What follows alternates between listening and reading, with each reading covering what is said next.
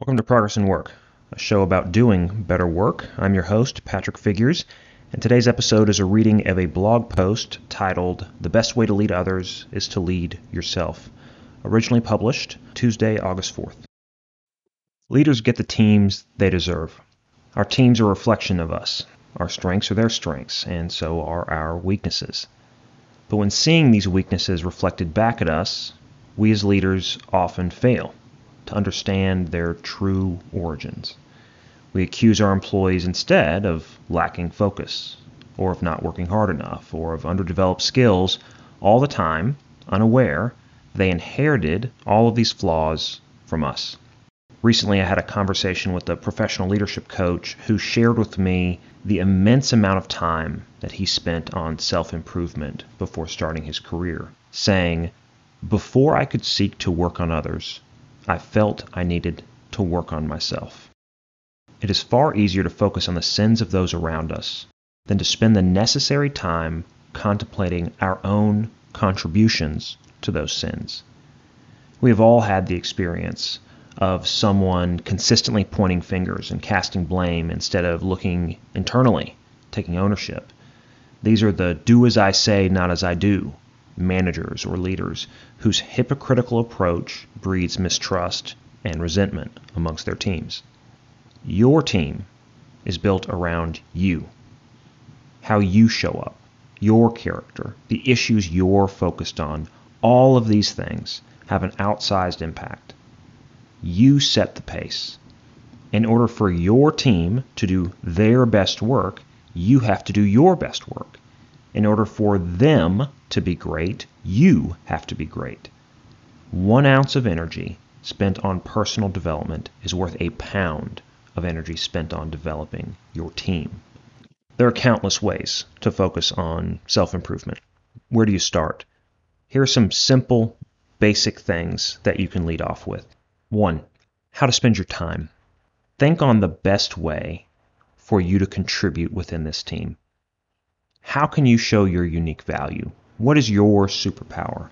If you start with the things that you are uniquely gifted to contribute, you will ensure that you have the biggest impact and are spending your effort on the things that are most useful to your team. And once you've found this, you can fill in your team's contributions around your work. If you're focusing on business development recruiting, then you might need your team to be synced on operations and execution. If you're focusing on internal culture and a new product, then you might need your team focused on financial stewardship. By starting with the work you are best suited for, you will make it easier to understand where the gaps are for your team to fill in. This simple, clear vision for how work should be distributed will give everyone a sense of responsibility and purpose around what they should be doing. And you'll also have a chance to show your value and contribution within this team, motivating them to match your level of output. Secondly, be the change in behavior that you want to see in the world. What behaviors or actions do you want to see from your team? How are you modeling these behaviors? If you believe strongly in showing up to meetings on time or using certain productivity tools, then you need to lead by example. Use tools and methods that you want others to use and show off the work that you're able to get out. As you build aptitude and success, your team will naturally follow your example. This can apply to your peers and executives too. Imitation is the sincerest form of flattery, so if you're able to connect your wins to specific behaviors, Excel skills, quantitative methods, whatever, you will soon find that others around you are looking to better understand your secrets. Instead of telling people what they should be doing or what skills they should be developing, you're getting further by showing them through what you're able to get done. Thirdly, be open about your progress. Share your journey of self-growth and development with everyone around you. When appropriate, let them know the ways that you're trying to sharpen and improve yourself. This will have 2 distinct impacts. A, subtly encouraging them to start their own self-improvement journey, and B, also demonstrating that it's okay to struggle on the path of growth.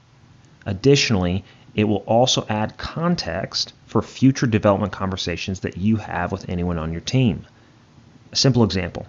If you've been working at giving more constructive feedback and you've shared with your team the tactics you're trying and the outcomes you're seeing, whether with how you start the conversation, how you structure the conversation, any of that, you're going to have more credibility when coaching your team on their own skills at giving constructive feedback because you've showed your work along the way. There are countless examples like this. These are just a few ways that you can invest in being the kind of leader that people want to follow. Next time you feel tempted to blame your team for missed deadlines or poorly executed projects, ask yourself how you could have contributed or set a better example. Should the blame be 100% on you? No. But you should always start with your contributions to an imperfect outcome. The buck needs to stop with you. No matter how hard you try, you're never going to have perfect control of your team. But you will always have perfect control over yourself and your behaviors. And by starting with you and understanding your leadership through that filter, you'll ensure that your actions always come from a place of authenticity and honesty. Know that this path will always be the harder path, requiring more discipline and self-awareness, but it's through these challenges that you'll truly level up as a leader. You'll have more empathy with your employees, be a better listener, and find that these same employees are more motivated, all because you've shown the humility and courage to do the harder inner work first. Good luck out there.